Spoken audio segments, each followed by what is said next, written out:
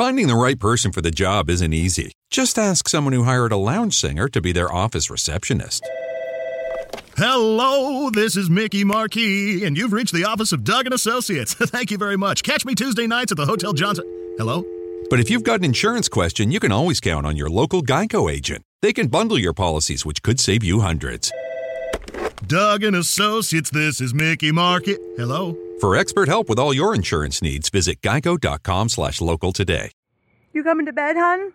Yep, honey, I'll be right there. Just gotta turn out the light. Ow! Ow! Ow! Ah!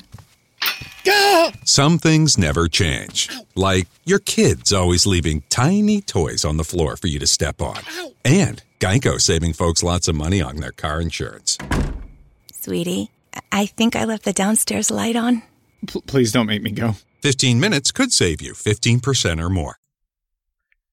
Good afternoon, evening, or morning if you're listening to this in the daytime. Welcome to another episode of ARS 45. This is a special episode. We have the man who started everything at Denpa Pub, Mr. Ed Chavez. Everyone, thank you. Welcome him. Big, huge welcome for Mr. Ed Chavez. I'm going to turn everything over to our founding father, Mr. Chris. He will head up our interview this evening. So with that said, short intro, take it away.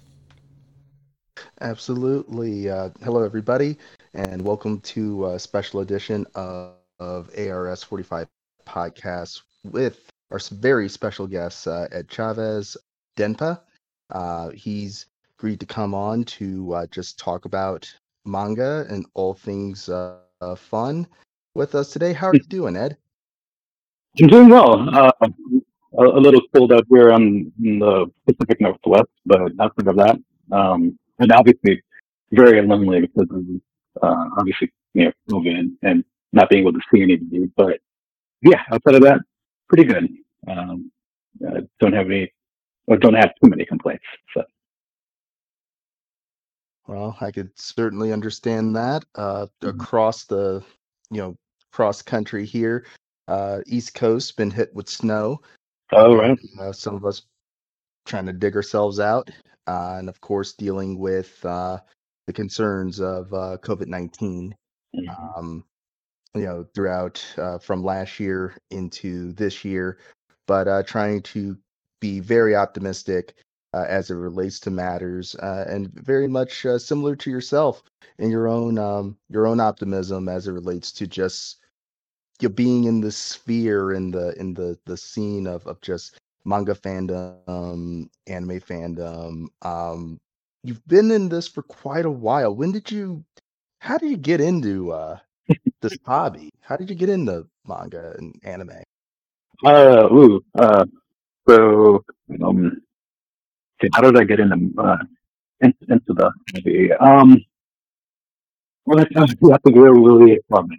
So I was raised virtually in Japan. I lived there as a really young child before my family moved back to California, and was there up until I was about 5. And then we moved back to the States. So my little sister was born here and got citizenship, and even then, my older sister went to school while we were over there. So she continued with some of her, not necessarily formal education, but she continued to read in Japanese. And, on the West Coast, we were very fortunate to have Japanese TV on a regular basis, Channel 26 and Channel 53 on UHF.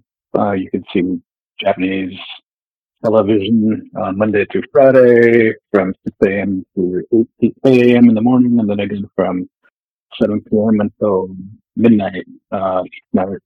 And Saturday, Sunday Japanese programming would be 5 to 1 a.m. And in San Francisco, we also had Kinokuniya and Junkodo. Junkodo is another Japanese book chain that no longer is in the States, but did have stores back then, until the late I think it was the early aughts when they moved there last summer, and the community is still around.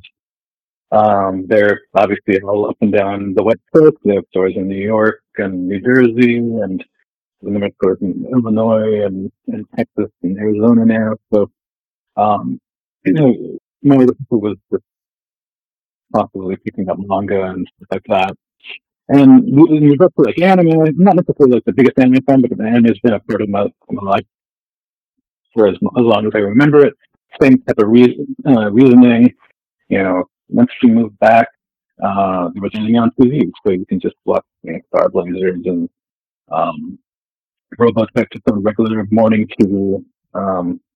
And there were eventually other programming, obviously like Dragon Ball and stuff like that once I was in high school. But it was very interesting. Even like Evangelion was on regular TV in the Bay Area too back then. It was just more like when I was in college, if I remember correctly. But yeah, it was just always around. So I remember like in high school just reading a lot of Slam Dunk and like Ranma with my classmates. A lot of them were reading Chinese because there's a massive Chinese community in the Bay Area, and a lot of the stuff was translated in places like Hong Kong and China first, and kind of exported. So then eventually kind of noticed, I wasn't reading it in those languages. My friends were, but then I kind of realized, I can just get some of the stuff in Japanese myself, and eventually some of that stuff was available through Viz and Dark Horse in the way early days of the manga industry. So that's kind of how that built up. So it was always kind of around, and so like describe how I got into the industry, because I think that was a part of your question.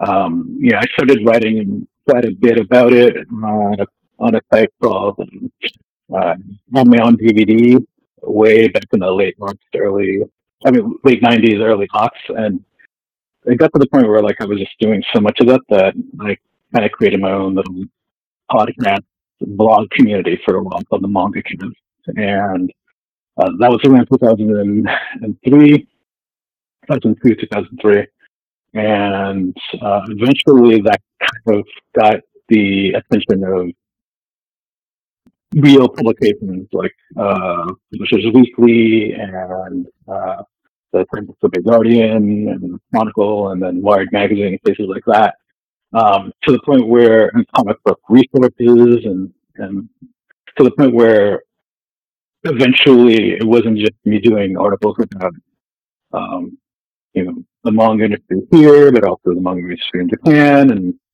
like actually participating in interesting business lawsuits in Japan, just kind of translating some of that stuff, and bringing that stuff into the States as well. And it got to the point where like there was enough of that happening that not only was I just writing about it, but even people in Japan were very aware of what was going on. So eventually I got hired to work for Kodansha in Japan to work on their international manga competition, and that kind of really got things really steamrolling. That was around 2006, 2007. I was doing translation for that and marketing for that, and eventually started doing more marketing for the Monster Box, which is where the Monogatari novel series came from, as well as Garden of Printers and things like that. And while working for them for a couple of years, then Kodansha was in the process of really early process of like purchasing Vertical. And one of the things that picked up was, hey, you're already working for Kodansha, you know their catalog. Vertical at the time was only doing Azuka titles for the most part. They had the Guin Saga as well as Tutera, but we're hoping to do more manga for a while, and they simply just hired me to take care of that catalog and expand that out, because I already had the connections with Kodansha. So that was in 2009, and I was there as their marketing director for 8 years. We released a lot of things like Venom of Origin and Sweet Home and Meet to Do and Soccer One. Really, really interesting time. Just and along the way, I forgot mentioning done translations for Dark Horse and stuff for Seven Seas, and I was an editor for DC Comics for a couple of years in between all that. So yeah, and the weirdest thing is none of these were positions or anything that I applied for. It was just kind of being insane enough and deep into it enough that people were just knocking on the door every so often. It's kind of the same situation when I moved on from vertical to launch. It was more, hey, if we were gonna go do our own publishing company, not that. Would you be interested in trying something like that? And I was like, yeah, that's something I've been thinking about for a while, but just never really contemplated because of actually the finances, but also what that means, just work-wise. And after a little bit of really, really for a bit of back and forth, I just decided to take a chance, and here we are. Certainly enough, Ed. And if anything, a very, very much, very much an immense history in itself there. And you've actually answered actually quite a few questions in just that regard. If anything, we certainly have to ask a follow-up. And you mentioned Vertical in your time, and certainly Gundam the Origin. That's actually originally how I came to meet you. Yeah, I remember once upon a time. Yeah. So if anything, it was at Otakon 2015. So it was back in the time before COVID in Baltimore, where you could actually shake hands with people. And, oh yes, such fun times. And I still have that picture of that particular time that we met, our first time, and Gundam the Origin certainly being a thing and one of the many titles that you have handled in your time. So reflecting on that, and as you said, your transition from Vertical to Kodansha, how was your time, even for the duration for Vertical lasting? How would you describe your time there and your experience there at Vertical? I mean, it was great. It was a lot of work, a real lot of work, and I've been very open about expressing that. Vertical, for the time that I was there, the majority of that period, it was just a staff of 5 people full time. And that kind of meant people were wearing a lot of hats. So in my case, started, the interest for me to go there was really to do marketing, but that's kind of what I was asked to do. But as I said, was also to try to build out the manga line and check out that catalog. So after about a year of trying to really reorganize how to present Vertical books to random or retail partners, then there was a transition to be in a situation where, okay, so what are we going to do in regards to what new books we're going to be releasing? Because our issue back then was we didn't really have a lot of money, so we were pretty wet blank, and to try to just stabilize that and get books out on schedule and books out to be relatively profitable, we really had to kind of bend down the edges quite a bit.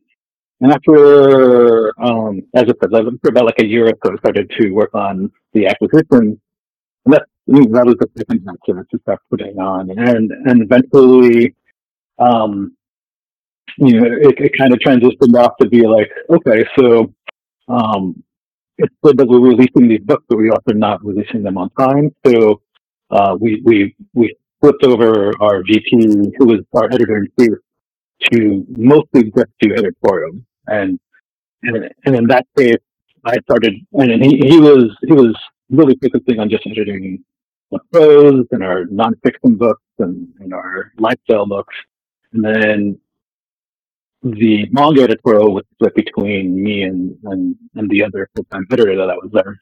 Um, so that really ended up speeding up the process of what having that vertical, and that was very interesting. But um, in that same period, though, yeah, not only was I doing marketing and sales and once again licensing, but I was also editing at that point. Eventually, I started translating also.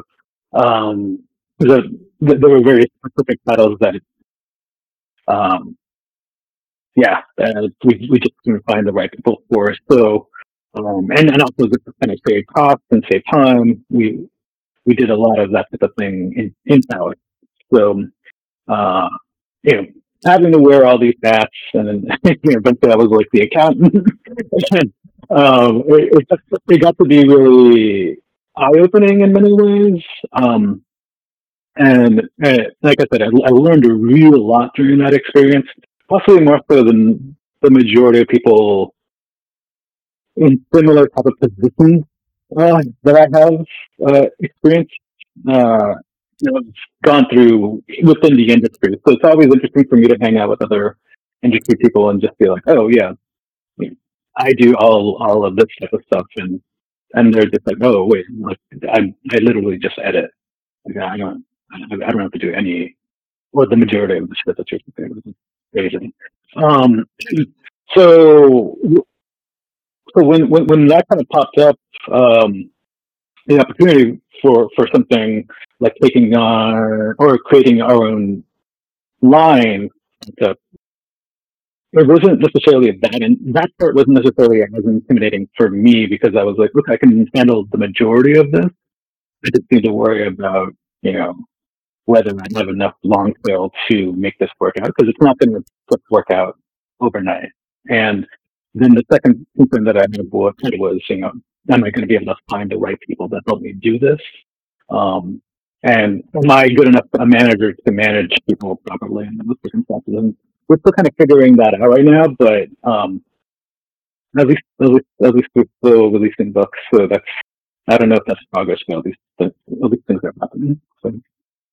I think that speaks volumes for progression. I think if anything, at least you're putting forth an effort, if anything else, and certainly have for throughout your stint there, and now to what you're doing now at Denpa. And if anything, I want to give a very very brief thanks to our one of our own and Pirate Zaku, who has some questions for you. And if anything, it does relate to Denpa and relates to some matters as it relates to business because you did go forward in your efforts with your skill and just overall wherewithal to take a bet on yourself to create Denpa and to move forward. And that was announced in 2018. Yep. So I have the questions here, and it was actually announced at Otakon, ironically Yep. enough. Yep. So Actually, I not. have a question. Actually, that's not true. It was enough outside of Otakon, but Oh, in the same week. So technically speaking, I've run my own uh, spawn at the same time, and we announced it there. So I see. I see. But in that same week span, that's still yes, an amazing effort. And since then, you're here doing this. And if anything, our questions we have. So what was it like trying to license manga as just your own entity? Just trying to, like, with your experience and your vast skill, how is it just going about it on your own element? Yeah, that's an interesting question. So, so to be honest, it wasn't all that much different from what I was doing at Vertical. There was a little element that did differ, and I will say that it may be the most important thing. So, uh, as I mentioned before, I was working at Vertical for 8 years, and I was primarily in charge of acquiring manga for them. Um, so once I moved over to Denpa, I already had the same connections. Um, the only concern was whether those same publishers, those same agents that I knew already, would they sell their licenses to me as someone who does not have the backing of Kodansha and Random House like Vertical does. So, are they going to were they going to be willing to just take a flyer on, yeah, someone they knew, but someone who could possibly, like many businesses, be gone in a couple of years, because the majority of businesses fail within X amount of time. Um, so there was really no guarantee on any of our side whether this would work out. So it was a little risky for them. It was definitely risky for us because we were putting down all this money in advance to try to do this. But I was very fortunate that, particularly with a handful of listeners, we were able to start getting content relatively quickly. And then once we were releasing the books, and once the other publishers started to see how our presentations came out, and what the response had been for those books, then increasingly more and more publishers have come on board. To the point where now we're working with, I think, 13 publishers and licensors. Uh, Despite the fact that we've only been around for 2 years, so that's not too bad. Wow, that's pretty much an accomplishment. That that's an accomplishment for the number of talents to align for a company as young as Denpa and still growing. If anything, that's a excellent sign, and that actually coincides with a follow-up question from Pirate Zaku, and that is, what were the reactions of the agents and artists when they found out you created your own company, and and you wanted their content? Like, what was just the general, for those that had come into your circle of just of trust and camaraderie, what was it like for them to hear that you were pretty much stepping out on a sort of a leap of faith? Yeah, that's really interesting too, because to be honest, the particularly that like mid range in Japan, like the Kadokawas and the business ventures, and even to an extent, like one of the big three, Sodapacon, they were very excited to see me back. To the point when we got to like Kadokawa, they were like, you have no idea how glad we are that you did not retire or leave any school. Which is why, like, the very first thing that we picked from them was essentially the Titan difference. So now we're doing stuff with Keiko, and we're doing today's menu for the India family. It's not a franchise that is very small and insignificant, all things considered right now. And that was one of our first acquisitions, and they were more than able to give us a shot at that. And they did the same thing with more Gundam, which we've already announced. So we're hoping to do some more, which I haven't announced yet. So, I know those circumstances, some publishers were really stuck. I mean, even Kodansha, and I just said, they own you would think that there'd be maybe some, there's obviously room for like hard feelings under those circumstances. But one of the things that they said very early on was, "Hey, Ed, we know you. We've worked with you for a real long time now. Not even the vertical days, just before then. And we know what you like." Is the other thing with the and we were very aware that I wasn't necessarily always acquiring the titles that I enjoyed when I was in vertical. I was just being very smart about what I thought would be profitable as well as beneficial for the market back then. So we were very open to be like, we have books that could work for you if you want to go out film.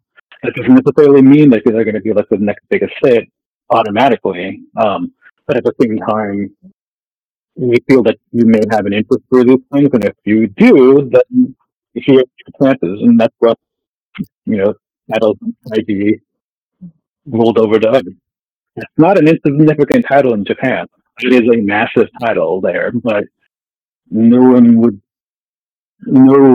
reasonable publisher in the U.S. would try to give that thing a shot. Well, we're not reasonable. So we did. It's doing very well. Oh, definitely so. If anything, just looking at your roster, it's been very impressive. Just what's been acquired, and now, of course, learning some of the history really behind it, and it's anything. It coincides just with the work of just publishing, license, and acquisitions. We always have to ask this typical question: just what is the day to day like? And especially these days, with COVID-19, what is the day to day like for you, Ed? It's it's it's hard to describe. It's a lot of just busy work, like a real lot of busy work. So I mentioned earlier when we were at Vertical, it was small. And by the time that I left, we still only had like a staff of 7. So we actually finally hired an accountant before I left. And I had like a marketing assistant also, which is nice. But right now at Denpa, I work in a staff of 3, right? So we were talking about wearing a lot of hats. So for example, when I wake up, typical day, I'll just go through Twitter and maybe check what the news is. Then at around like 10:30, 11 o'clock, I start my work day. And under those circumstances, first thing, go through emails, see what messages I got from Japan, try to get back to them as soon as possible because of the time difference. Because I could be fortunate that some people may be still up around that time, where they can respond to me relatively quickly. Then I go and transition to sales. So our distributor is a company called Ingram, and they're based out of Nashville, so they're two hours ahead of us. So I want to be able to try to respond to any sales questions, any fixing questions, inventory, whatever, as soon as I can. So that usually takes up most of my time until about what they're from 2 on to about 4 or 5. I end up doing editorial, mostly for Faku at that point, which is our sister company. But I also do some editorial quality control for them as well. From 5 to 8 is when I do most of my editorial for Denpa. I try to stagger things out where I work on 3 to 4 books a day, kind of pacing things out by chunks between 60 to about 100 pages per book, depending on what my schedule is. So the deeper into a project, I will do more pages just because they've gone through a number of revisions already, so a less thing for me to be scrutinizing.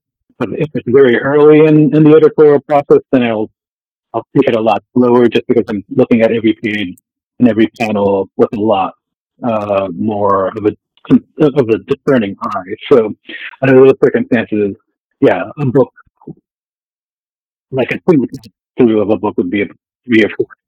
So, um, so yeah, that's kind of how that ends up working. I've got meetings usually Tuesdays and Thursdays. It'll take up a couple hours. So under those circumstances, some of those other things get kind of pared down, but the editorial usually always happens. Then on, yeah, after 8 o'clock, I'll take a dinner break, come back if I'm sober enough, and then follow with email and check Slack, which is more critical right now because of COVID. And obviously, we're working remote. Get back to my coworkers if they have any questions, um, and then rinse and repeat. And then on Saturday, Sunday, either one of the 2 days, or if I'm really in a crunch, which happens a lot more the closer I am to like sales conferences with our retailers. I'll usually almost every week, one of the 2 days, I would go into the office to check, do HR stuff, pay bills, um, pay for licenses or royalties, um, download files to our server, upload final book to the server, uh, little details like that, that I could not be doing too much at home because I'd rather have those get away or somewhere else for security reasons. So yeah, it's rough having to do a lot of this kind of by yourself. Uh, it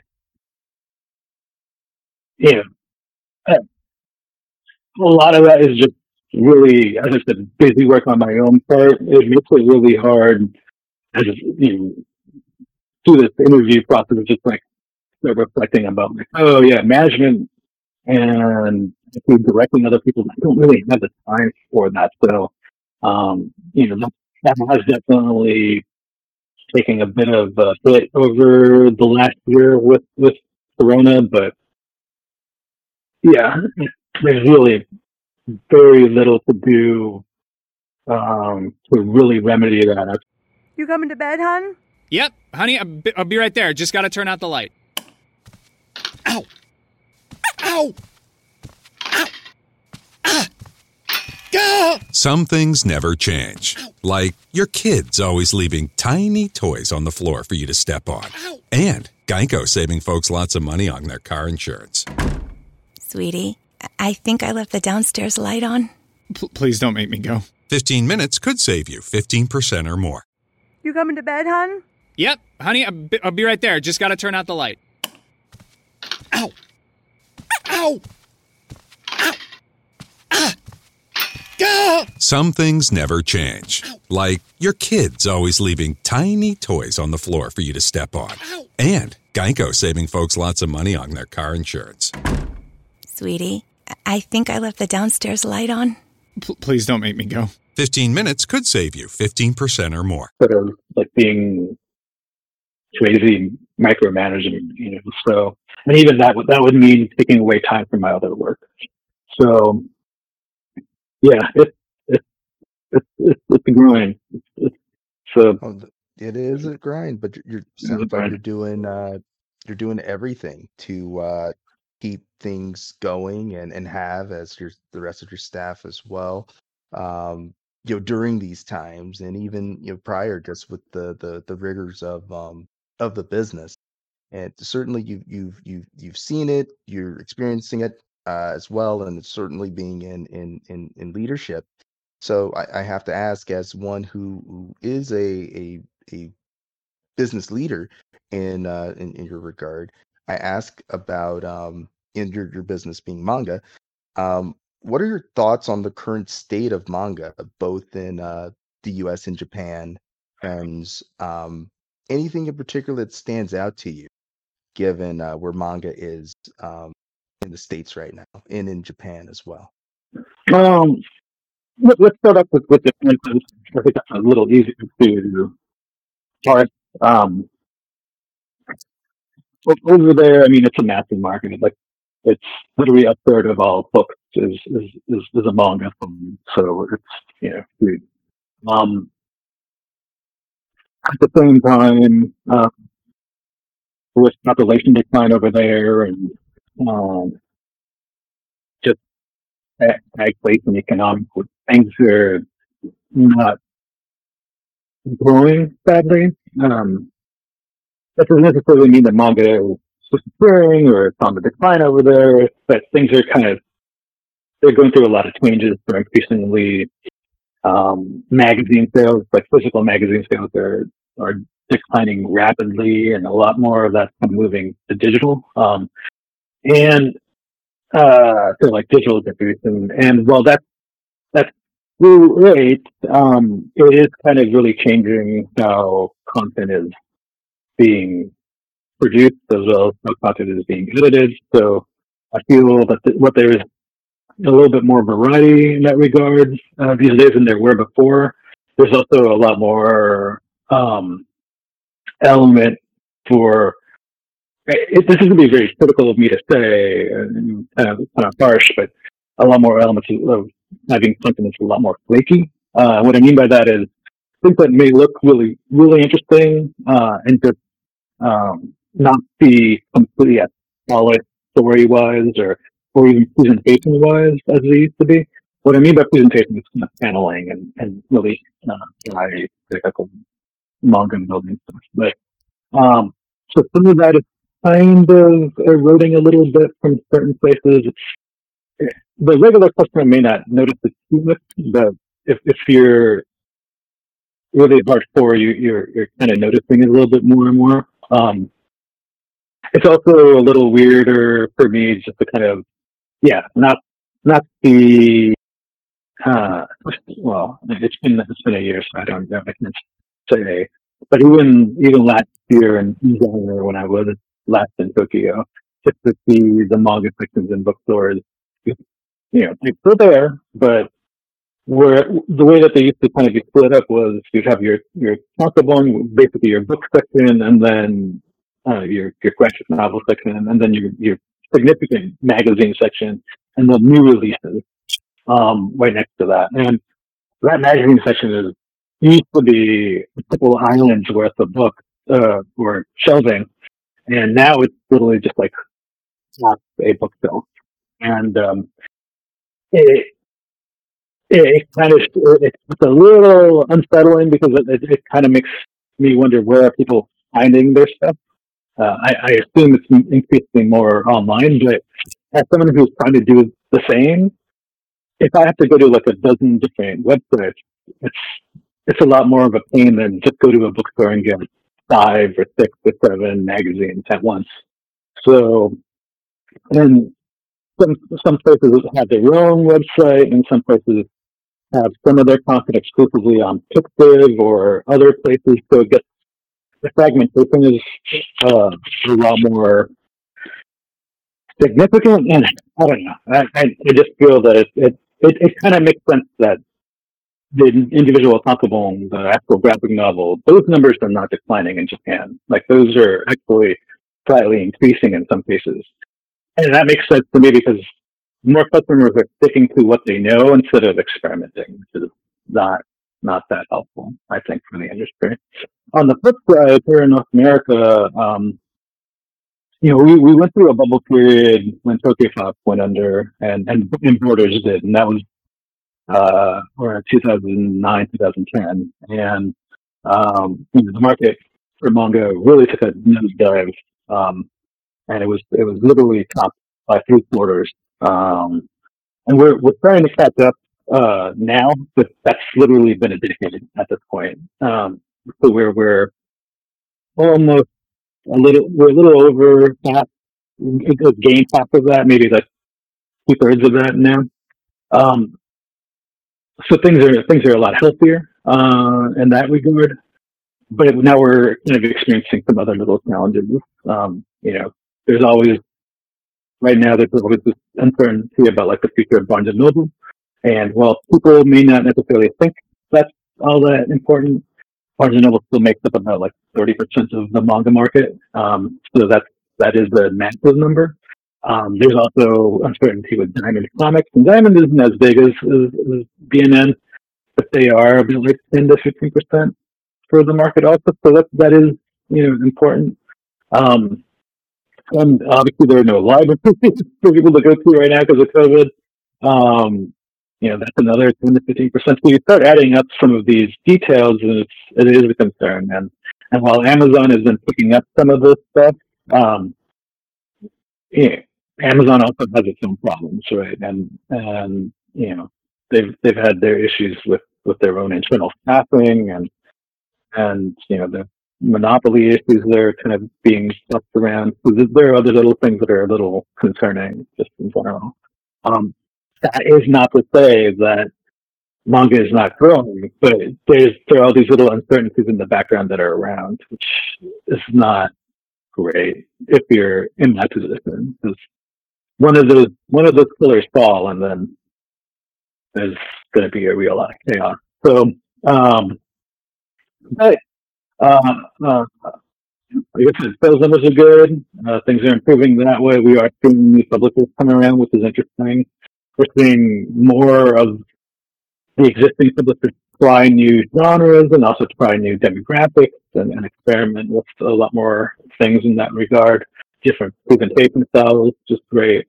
More publishers trying things like omnibuses and party covers and different print sizes. So all that's really cool. So there has been quite a bit of progress for that, and I think that's mostly been coming for like the last 4 years or so. But what's interesting for me personally to kind of see that is that these are the things that we were doing at Vertical 10 years ago, and then I start to see more publishers just do that themselves after all this time is kind of it makes me feel pretty good. Because once again, they weren't like a great big company or anything, but they definitely seem to be influential, and that's kind of what we're trying to do ourselves right now. So, we do get a lot of questions. And I know that you didn't ask this, but we do get a lot of questions about like, why would like someone even try to launch a manga publisher right now? All things considered, we did this before COVID, but I've been really positive about this market in general. Um, and I know how big and how diverse the market is in Japan. So I feel that there's still plenty of places to start, plenty of places to search around and dig around for really good content for the English market. And as long as we don't start deciding to do 100 books a month or anything like that, we just do what we do really well, which is what we've been trying to do. We can we have a pretty good niche or a good place within the industry, and I think I'm personally am more than satisfied with that. There's nothing wrong with a niche, especially especially with a growing niche and a growing element. As one who is part of that marketing aspect, just the hardcovers and omnibus collections. Certainly enough, things are moving in that regard, and the fact that you being a part of a company that was leading that element, or at least spearheading that as a concept, and others are following in suit of that. That actually it is that's some groundbreaking material, because you can't go any further than that as far as being innovative and still innovating as well. And you're right with Denpa, um, which actually leaves me to a question from Pirate Zaku, and talking about the challenges that publishers face. And it goes here. So, do you think that manga will continue to go digital and possibly start going with subscription services? Do you think that might scare off potential future fans and older readers? So we've seen, of course, Comixology and other services come about in the most recent years. So just what are your thoughts on that element of the market? I mean, digital. The majority of books that are licensed right now are available digitally, so I don't think that's going to change. What has been kind of surprising, especially during the age of Corona, is that digital sales are actually on a decline in North America. Why that is, there are a number of theories. One of the biggest ones tends to kind of revolve around the actual size of the market. Apparently, I mean, this is something that big publishers and then agencies like the Pew Research Institute and even like the federal government have studied, is that there are X number of readers in America. The average reader in America may buy 1 or 2 books in a full year.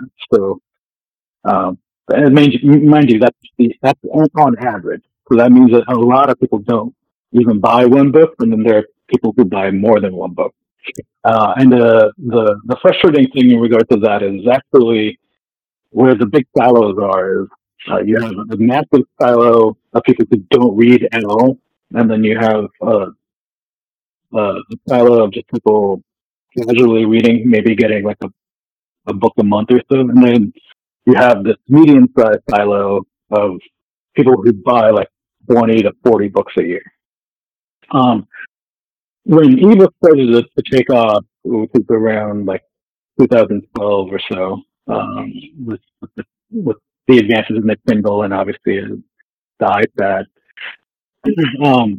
what the industry thought was that most of those readers would switch over to digital, and that without having to worry about space issues, that middle silo where there's just not a lot of like just a bunch of casual readers, which is the majority of the readers.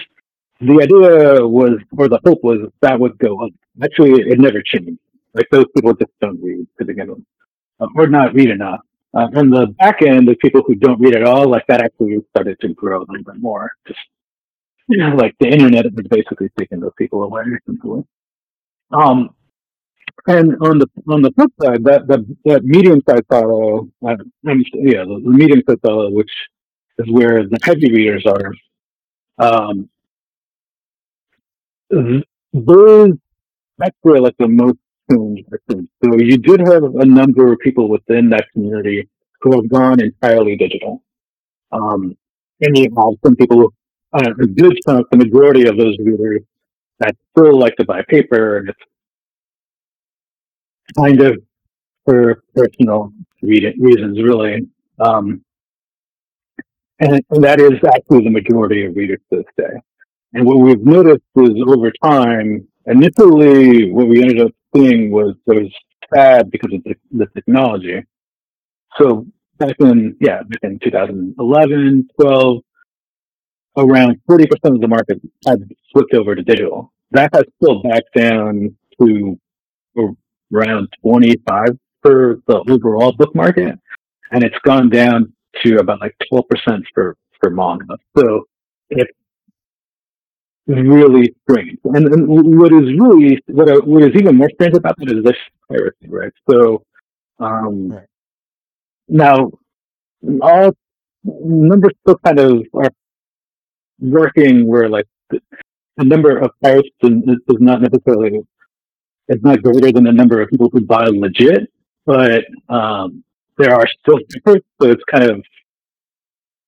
still kind of interesting, and the ratio of people of pirates convert to just being digital readers is not very high. So that's the one problem. So the second question that we brought up was subscription services. Yes. So in that case, that's where things get super complicated. And so the customer, they don't necessarily know why it would be. To be honest, for most entities on this side, on North America, the majority would want to have subscription services. It's just a lot easier. However, on the opposite side, on the Japan side, this is where it gets very complicated. Subscription services over there for manga rarely exist. And when they do, it is for a single publisher selling their own content. So, for example, there is a service called Manga Plus, which is essentially the Shonen Jump app for Japan. And what is on that service? It's just books from that publisher. They don't have books from other publishers. It is literally just their own stuff, and you can subscribe just to their stuff. So say you don't just read Shonen Jump and you want to read Shonen Sunday. Well, Shonen Sunday is from Shogakukan, so you won't find that on that number. You have to go onto the Shogakukan, which is called Manga One or something like that. Don't quote me on it, but it's something like that.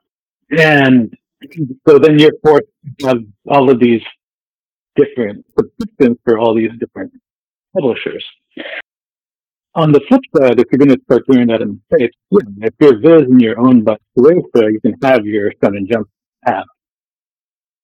And enough people know what Shonen Jump is. But if they were to do a Shonen Sensei app, mind you, Viz is also owned by Shogakukan, they could, in theory. A few people know what Shonen Sensei is.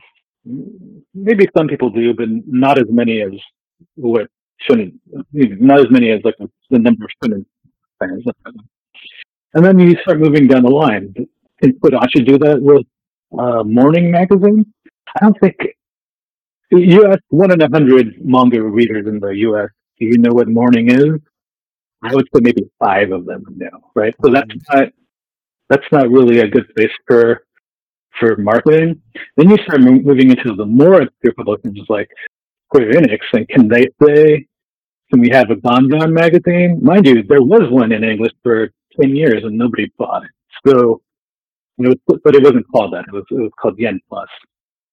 And, that went digital for a little while and it's still been over. So, once again, if you go further down the line,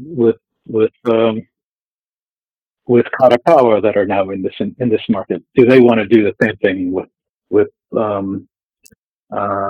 Dragon magazine?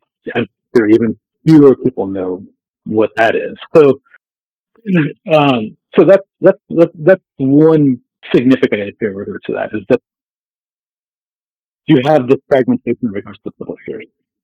Two, and this is an issue that happens even to Netflix this day. When you do start creating a subscription service and you have multiple publishers that do buy in, how do you properly split the revenue between the publishers? So one issue that came up really early days for manga, for ebook manga, was a service called Gray Manga. Lasted about like 3 years or so, in the mid-teens. And they worked with a good chunk of the Japanese manga publishers. But the reason why they didn't have a real lot of content from the big publishers, whether that's Kodansha, Shueisha, or Shogakukan, was those big publishers are very pissed off that their books would be carrying weight for all the other publishers' books. And on the flip side, the small publishers were like, you can't give us a smaller cut just because we're a smaller publisher. If our books are doing well, then we could get an equal cut to the big publisher. And so there was a constant back and forth of like how to share the money that was coming in, because there really, at least at the time, wasn't a great way to figure out how to distinguish where a threshold was for a book to be paid. So, say for example, if you're going to do that with video, that's video, you've got ads on YouTube and stuff like that. Netflix, there's a massive advance that is being paid for those movies. we're not talking a couple $1,000s. It's hundreds of thousands, if not millions of dollars for a movie that's on there.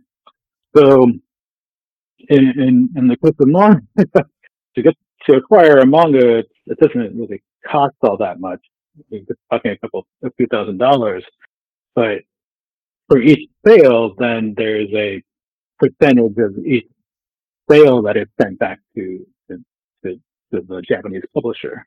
How do you do that with an ebook on a subscription service when when the whole plan is like, I don't know, $5.99 or whatever? How do you split that all up? If it's over different publishers. So, do you kind of weigh, once again, do you go the way of like the big publishers and say, hey, we carry most of the load, so we get the bigger cut? Or do you work with like the smaller publishers and say, we have a lot more content here, so we should get the bigger or equal cut? So, those are the issues that you end up running into quite a bit under those circumstances. And even to this day, when it comes to services like Mangamo, the majority of their content is coming from Kodansha, so it's like, all right, I assume most of that tech every month is going straight to them. Shonen Jump, that's all just one publisher, so there's no agency there, and there really isn't another service that kind of does that. Comicsology works on a slightly different model. They also, Amazon is a massive, massive company, so their tech is quote unquote interesting.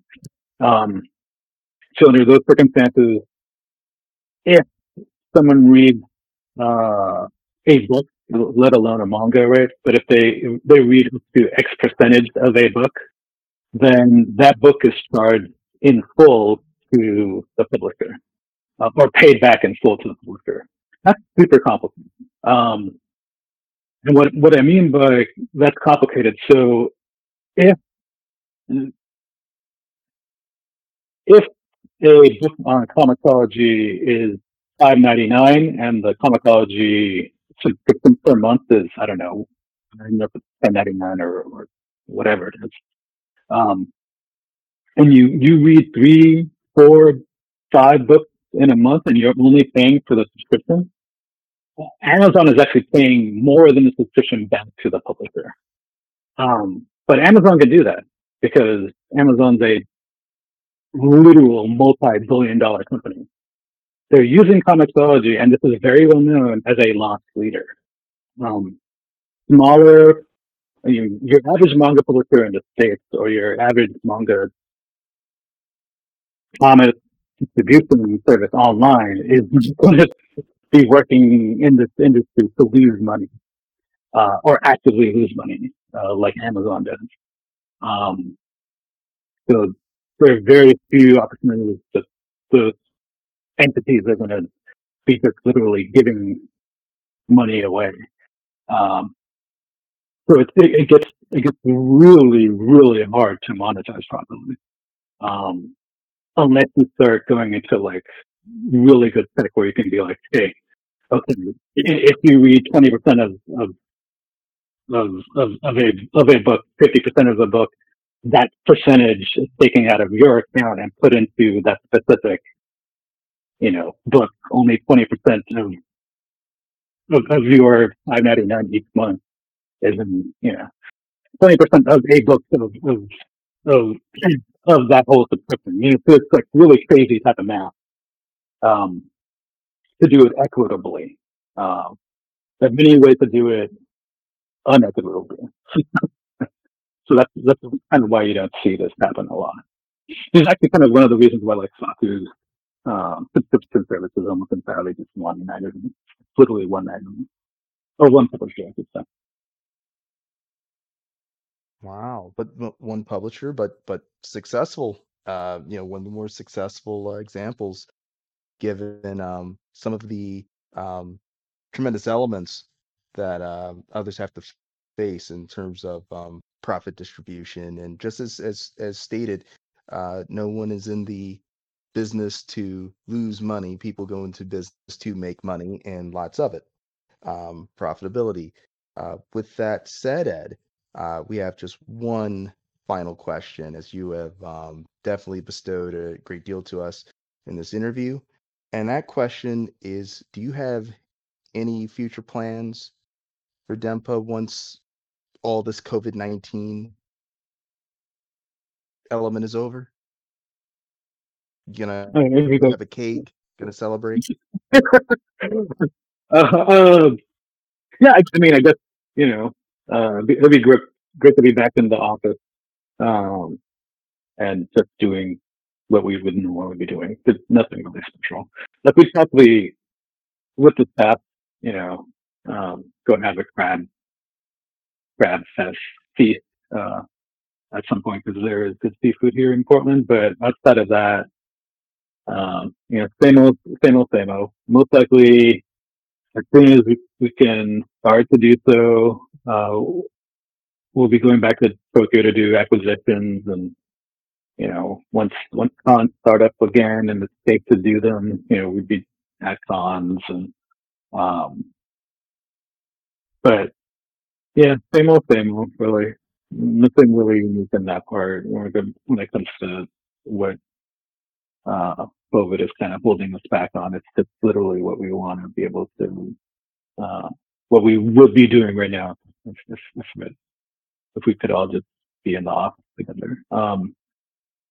But that said, um, you know, hopefully down the line, be nice to get a little bit more staff and be nice to do a few more books a month. Um, we have a lot of ideas, so um, do a little bit more with our website, with our e-reader that we have on there, which is very unique and kind of underappreciated by the public right now. So um, maybe see if we can do a little bit more to promote that. But yeah, just tug along. I I don't think I could have said that any better for just the rest of us. We're all trying to get back to that form of normalcy. Certainly looking forward to seeing any sort of element of that crab feast once the pandemic is over. See happy people smiling, because Yeah. that's what it's about. That is the plan. Ed Chavez, thank you very much for coming along for this interview and joining us for this special edition. Where can people find you? Where can people find Denpa right now? Where can Yeah. people find your titles? Yeah. Well, I mean, you can find our books at better bookstores. If you don't, if your local comic shop or bookstore doesn't carry it, just feel free to ask the proprietors for them. They could be able to find us within the Diamond catalog as well as the Ingram catalog. We're distributed by Ingram in the States and as well as the UK, Canada, and Australia. And then, online retailers, whether it's Amazon, Right Stuff, Barnes and Noble, Books a Million, Book Depository, um, we're available through those services. On our website, which is also the home of our e-reader, is denpa.pub, so pub being pub, so denpa.pub. And then most of our social media is on Twitter. That is Denpa_books, I believe. Let me confirm that. Right ahead. I don't necessarily like at myself all that often. So I think that's correct. That's actually I'm silly. I don't remember that. Yeah, Denpa_book. Um, and yeah, we try to keep it pretty simple there, but also post up a bit of art and videos from our artists that we work with. So uh, that's the best place for people to get in touch with us or send us any questions as well. So um, yeah.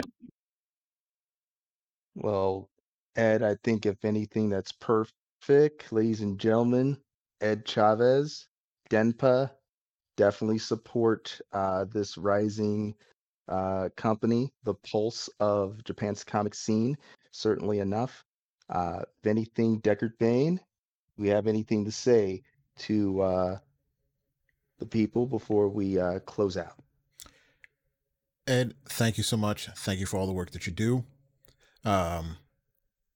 Super enlightening to talk with you because I'm listening in this evening. And we wish you and all of your team the best, much more growth, so that you can take a little bit off your plate because you are a hard-working man. I appreciate it. Thank you for joining us for this special episode of ARS 45 with Mr. Ed Chavez. We hope that you have a great night. We hope that you enjoyed the podcast, and we hope that you listen in for the next one. See you then. Hi, my name is Joe, and I'm a home decor overspender. Hi, Joe. I made a breakthrough. I found HomeSense. It's unreal. So many brand name sofas. I bought one. Oh, wow, really? It's okay. The prices, so low. Lighting, unexpected. Rugs, handcrafted. Wall art, eclectic. I go back like every week. No, it's always different. New unique decor, same great savings. Every time you go. Field trip. HomeSense. Standout pieces, outstanding prices. You coming to bed, hon? Yep, honey, I'll be right there. Just gotta turn out the light. Ow! Ow! Ow! Ah! Go! Some things never change. Like your kids always leaving tiny toys on the floor for you to step on. And Geico saving folks lots of money on their car insurance. Sweetie, I think I left the downstairs light on. Please don't make me go. 15 minutes could save you 15% or more.